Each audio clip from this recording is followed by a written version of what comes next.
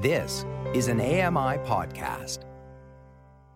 Hi, Dave Brown here. I'm the host of Now with Dave Brown on AMI Audio. We want to keep you in the now and in the know with information on news, politics, and technology, all curated and presented by members of the blind and partially sighted community, which of course includes me. So give Now with Dave Brown a listen wherever you listen to podcasts. I'm Joeita Gupta, and this is The Pulse. It's Dorothy McNaughton, the AMI community reporter from Sault Ste. Marie, Ontario. On this International Day of Persons with Disabilities, I think it's really important that we use this time to create awareness about people with disabilities, their abilities, their needs, their desire to be included in mainstream society. And I think it's a good opportunity to talk about inclusion in all aspects of society and in true accessibility by removing barriers that currently exist.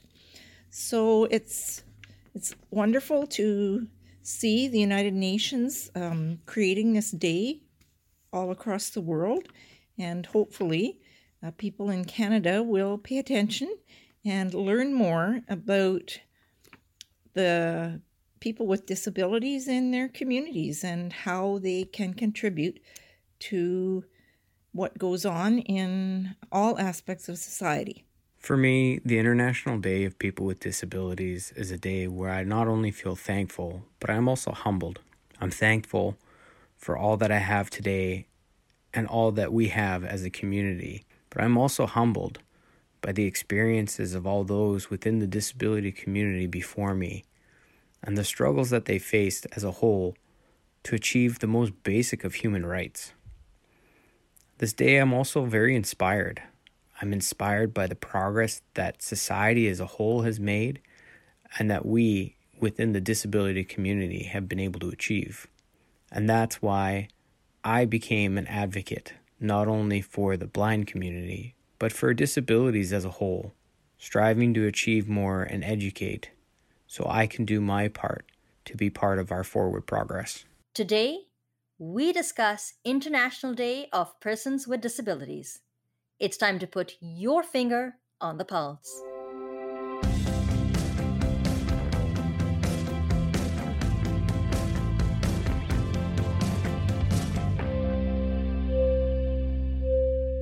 Hello and welcome to The Pulse on AMI Audio.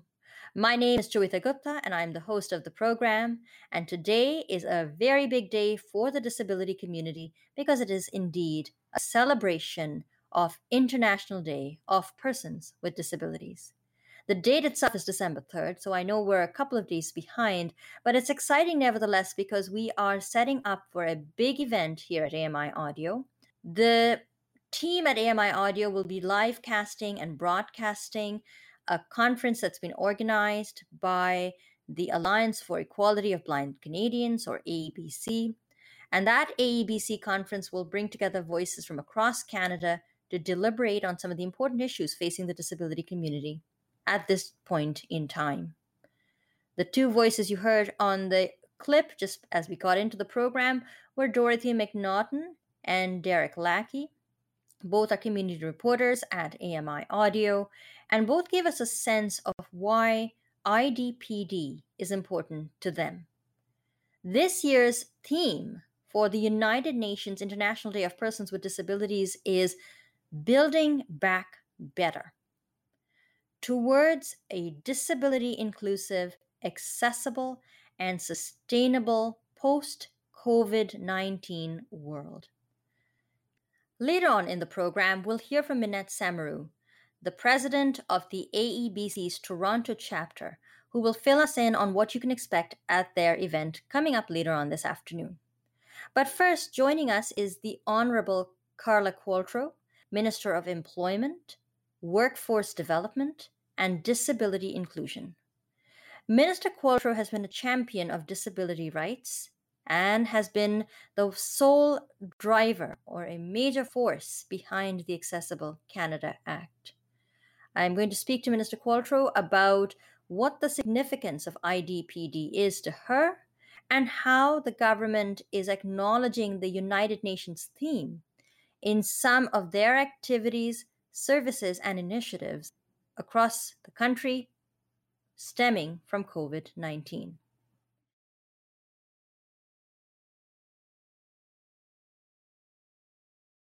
Minister Qualtrough, welcome to The Pulse. It's really great to have you on the program. How are you? I'm fine, and thanks for having me.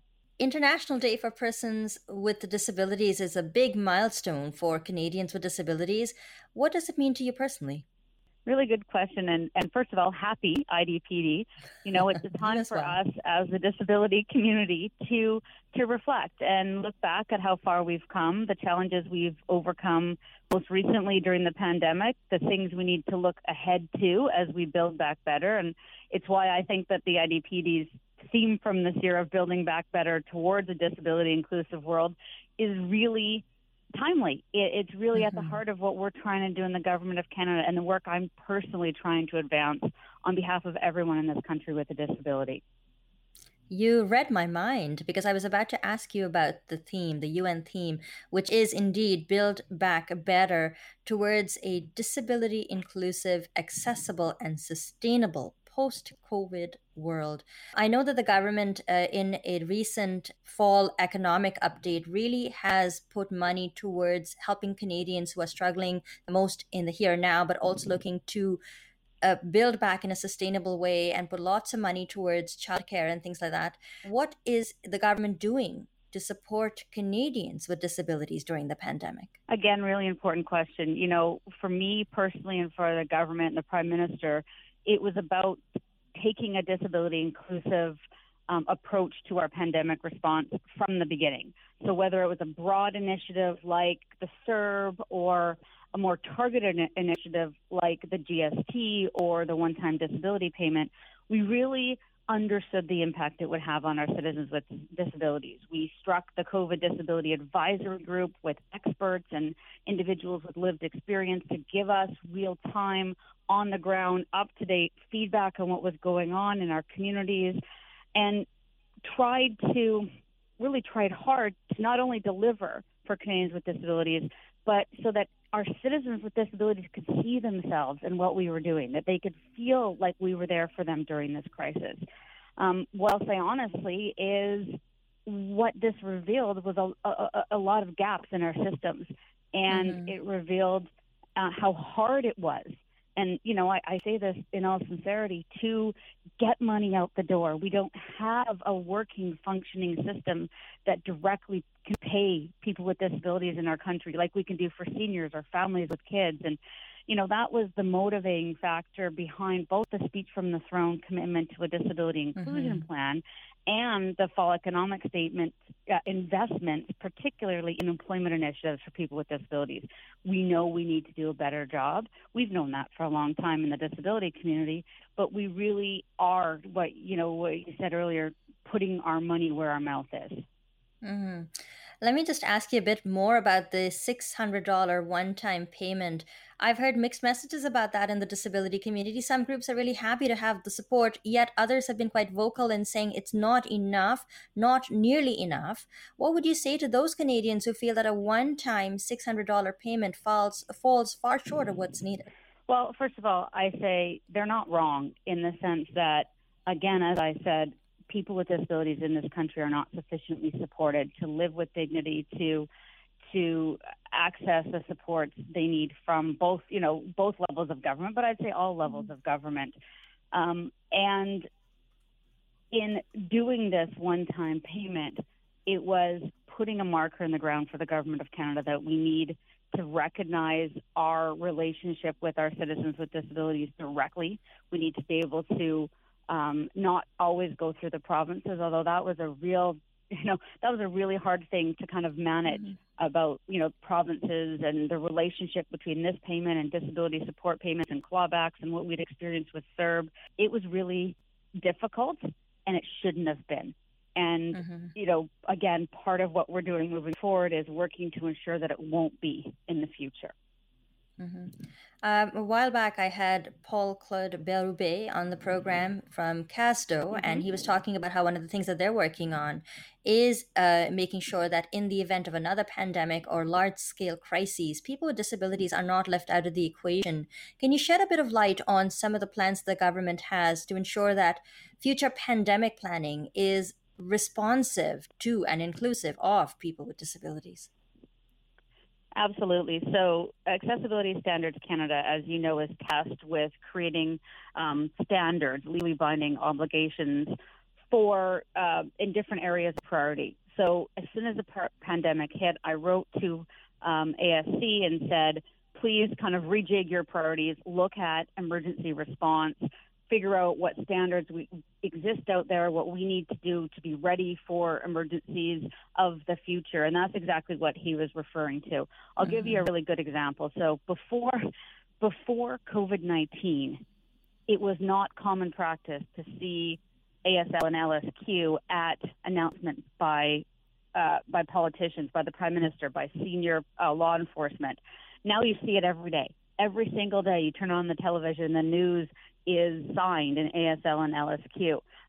The Prime Minister won't do a press conference anymore. This is an extraordinary advancement, something that we've been working really hard for and something that is now common practice. This will now be a standard. You will not see Government of Canada announcements anymore that aren't signed. That's a really strong legacy of this. It's unfortunate it took a pandemic for this to happen, but it did, and this is an opportunity to us to put this into regular practice moving forward, no matter what's going on in the world.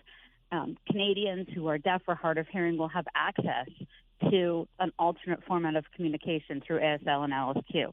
That's the kind of thing that they're trying to bake into the system through ASC.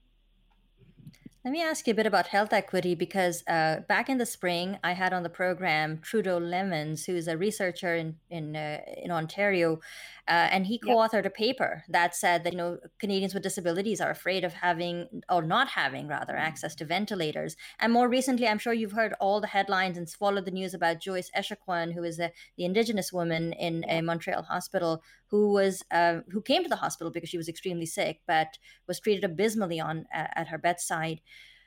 Do you worry about racism and ableism in the healthcare system at a time like this when every day we hear headlines about ICUs being overburdened, scarcity of resources? Do you worry that people with disabilities will get left out again? I worry a lot about that. I worry that our healthcare system is discriminatory, has built-in barriers to inclusion and equitable treatment for our citizens with disabilities. Part of the impetus for even getting the COVID Disability Advisory Group up and running was what we're hearing was happening with triage policies around the world, where COVID hit there first. And, how are we going to make sure our citizens were treated equitably? And it's challenging, and this is not an excuse, but it just means we just have to work harder on relationships when healthcare is primarily provincial and delivered differently across the country. But we can show leadership at the federal government. We can create national guidelines. We worked really hard with Public Health Agency. We created a document to guide decision-making around care for persons with disabilities in a COVID environment. We got provinces to allow their visitor policies to be changed so people could have support people come into healthcare facilities with them because they were being denied at the beginning. It was a lot of work behind the scenes, and I'm grateful to our Disability Advisory Group for alerting us, helping us, advising us. And, we talked to all the ministers of health across the country. We talked to our Minister of Health and public health experts. Absolutely, this has completely laid bare the systemic discrimination in our health systems. And again, this Build Back Better opportunity, we cannot waste it. Part of not wasting that opportunity, I think, would also be giving some assurance to Canadians with disabilities that when we finally get a vaccine, they're in development right now, that Canadians with disabilities will not be forgotten in that instance. So what guarantee is there that Canadians with disabilities will not be last in line? Important question, and I can offer my assurances that in our commitment to a disability inclusive pandemic response rooted in human rights principles, we are making sure both that particular groups of people aren't forgotten or put aside, but also that in fact certain vulnerabilities within these groups put them to the front of the line. We're working closely with provinces to determine who gets the vaccine first. It's a very difficult, tricky conversation around frontline workers and healthcare workers and essential workers and vulnerable populations and seniors and people with disabilities.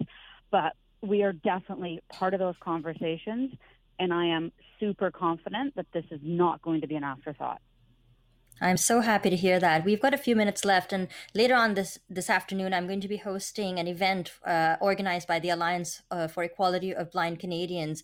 The big focus for them is during the pandemic, making sure that youth is adequately supported. Wanted to chat with you a bit about that and making sure that employment opportunities are opened up for youth with disabilities in efforts to stimulate the economy after the pandemic, making sure that post-secondary education is responsive to youth with disabilities. What is the government proposing on that file? Youth have really been harmed by this pandemic, and there's a potential for long-term consequences for an entire generation if we're not really deliberate in our efforts to make sure young people are supported.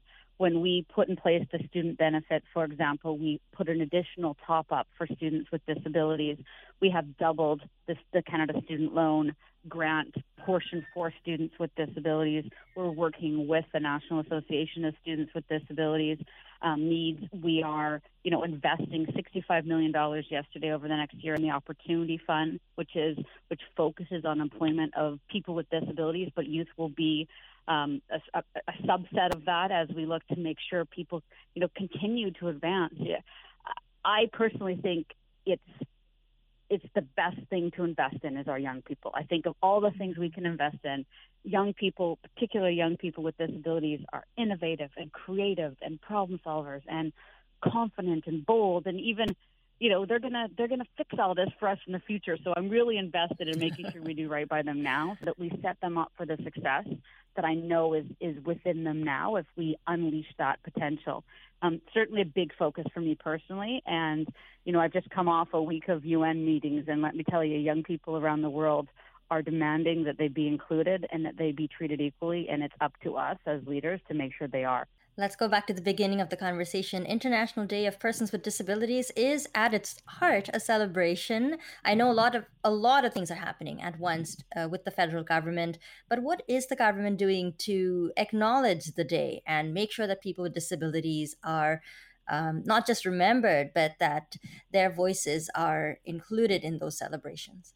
One of the exciting things I've seen happen over the past 5 years is how many events and celebrations and awareness-raising campaigns and initiatives exist around IDPD in a way that even 5 years ago they didn't. I had to create an event to raise awareness about the day, and now I've been participating virtually in IDPD events for 2 weeks, making sure that we can do everything we wanted to do in that one day. We are definitely highlighting our commitment to disability inclusion. We are celebrating the champions in our community who have worked so hard to, forge the path for those of us who get to come after them.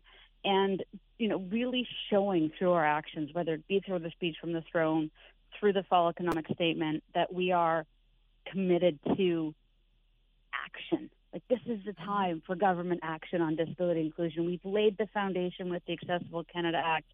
We've created a disability equality statement. We have a Minister of Disability Inclusion, but it's through the Disability Inclusion Action Plan that people are going to see the change that we've been working so hard for years.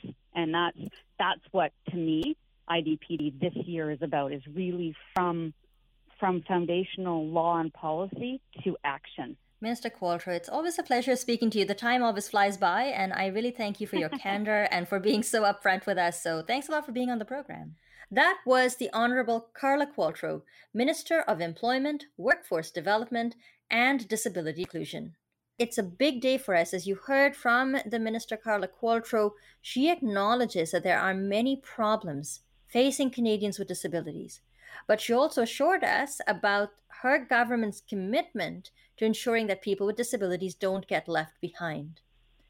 Our friends at the Alliance for Equality of Blind Canadians also want to make sure that people with disabilities, particularly people who are blind or partially sighted, have a voice in the political process. I'm very pleased to welcome to the program Minette Samaru, who is the president of the AEBC Toronto chapter, and someone that I haven't seen in quite a long time. Minette, hello. It's so good to have you on the program. Well, thank you, Juita. It's my pleasure to be here. Big day for you, Minette. A lot of work and a lot of planning. I'm sure a lot of sleepless nights have gone into this conference, and now it's only less than 3 hours away. How are you feeling? Well, I'm excited and nervous at the same time. We have participants from all across the country joining us today for the first time at this event, and I am just a little nervous about the technology. I hope it does not disappoint us, but we have a packed program, and there's a lot of information that will be useful for everyone today. Mm-hmm. Now, just tell us a little bit about your program. So just give us a bit of a sneak preview of what they can expect to hear at today's conference. So we have the opening remarks by Dr. Michael J. Prince, who's a professor at the University of Victoria, and he's also at the COVID-19 Disability Advisory Committee, so he has some major updates for us, so just look out for that.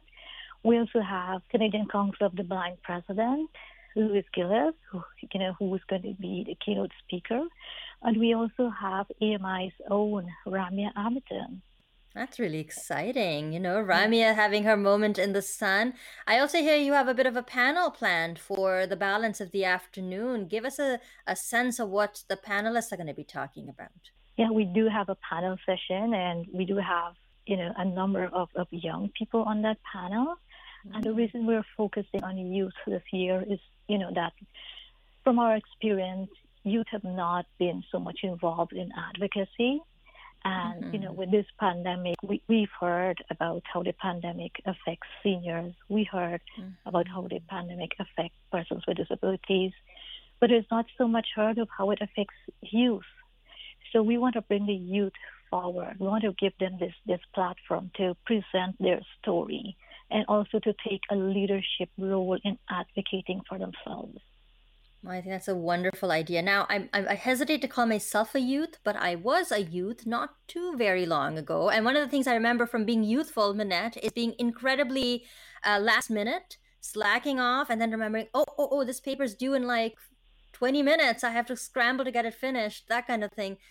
If there's someone who's listening, a young person who realized that they would like to be in on this conference but haven't signed up yet, is it too late to register? Absolutely not. We're still accepting, participants, and up to a few minutes ago, we have over 100 registrants already, which is fantastic. And we'll be monitoring our, Eventbrite page. And if for some reason someone cannot register through Eventbrite, you can also send an email to aabctoronto@gmail.com. We will get your information and make sure you receive that Zoom link to the event. I think that's great. I in another life, I work at this housing agency. I do tenant rights work. And one of the things I tried to do was, once the COVID-19 pandemic hit, I do all these public legal education workshops, and I wanted to put them on Zoom. And so the logistics were, in some respects, fairly straightforward. You had this workshop, and basically I was going to use Zoom to conduct the same workshop. The trouble I ran into was conceptual, in that you couldn't just do the same workshop anymore. If I don't know if you couldn't just do a 3-hour conference or a full day conference and hope to keep people engaged. Did you have to think through some of those conceptual issues as well, Minette? Like, how do you keep someone engaged for 3 hours, make sure that there are speakers who are engaging, but that people don't lose interest or don't just check out partway through the conference? Yeah, that's why we have different speakers. We have different demographics, different age groups. So it's something for everyone. Why are you excited about the conference? I know it's a lot of work that goes into it. It's a big moment for youth to get involved and have a platform. But what gets Minette Samaru excited about the conference? Because you're really leading the charge on this one. Yeah, I'm really excited because of what we're focusing on this year. We're focusing on how COVID-19 has affected persons with disabilities and how we are frightened and frustrated by the way, we have been disproportionately left behind. And as you know, our theme is don't leave us behind, and that is what persons with disabilities are crying out, don't leave us behind. Because, I'll just make one point, there was the Ontario triage protocol that came out in the spring, which had to be canceled. And now there's another one that they're refusing to make public, right? So is that worse than the first one? We don't know, right? So we are frightened, we are scared, and we want our voice to be heard. In terms of, having your voice heard and making sure that it goes beyond the conference, how do you hope to keep people involved and engaged and active once the conference is over and everyone goes back to their daily lives? Well, we hope to, make new contacts here and follow up. We want to stay in touch. It's what I'm all for.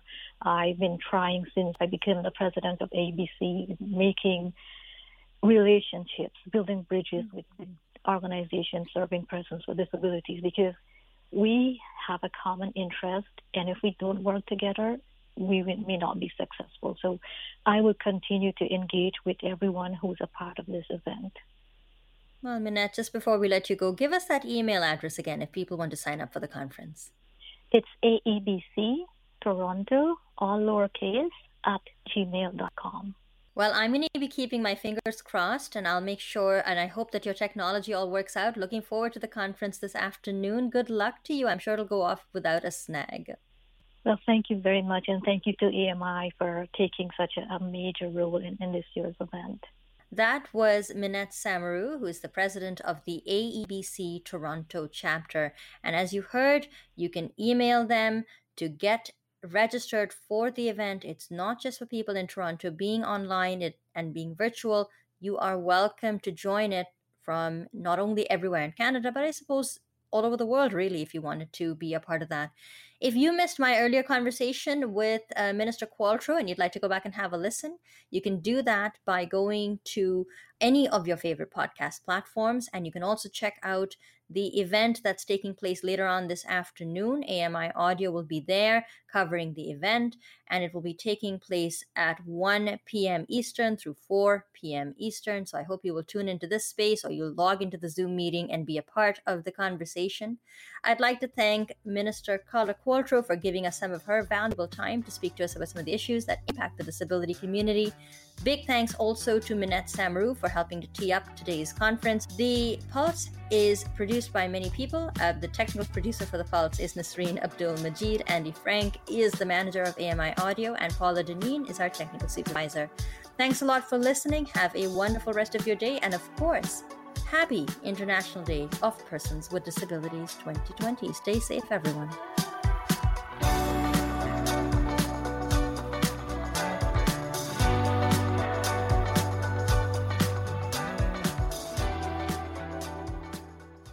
This was an AMI podcast. For more accessible media, visit ami.ca. Hello, I'm Sean Priest. Join me monthly for Sean of the Shed, where I introduce you to all the technology that can be so useful to us as blind or partially sighted people. Find Sean of the Shed wherever you find all your podcasts.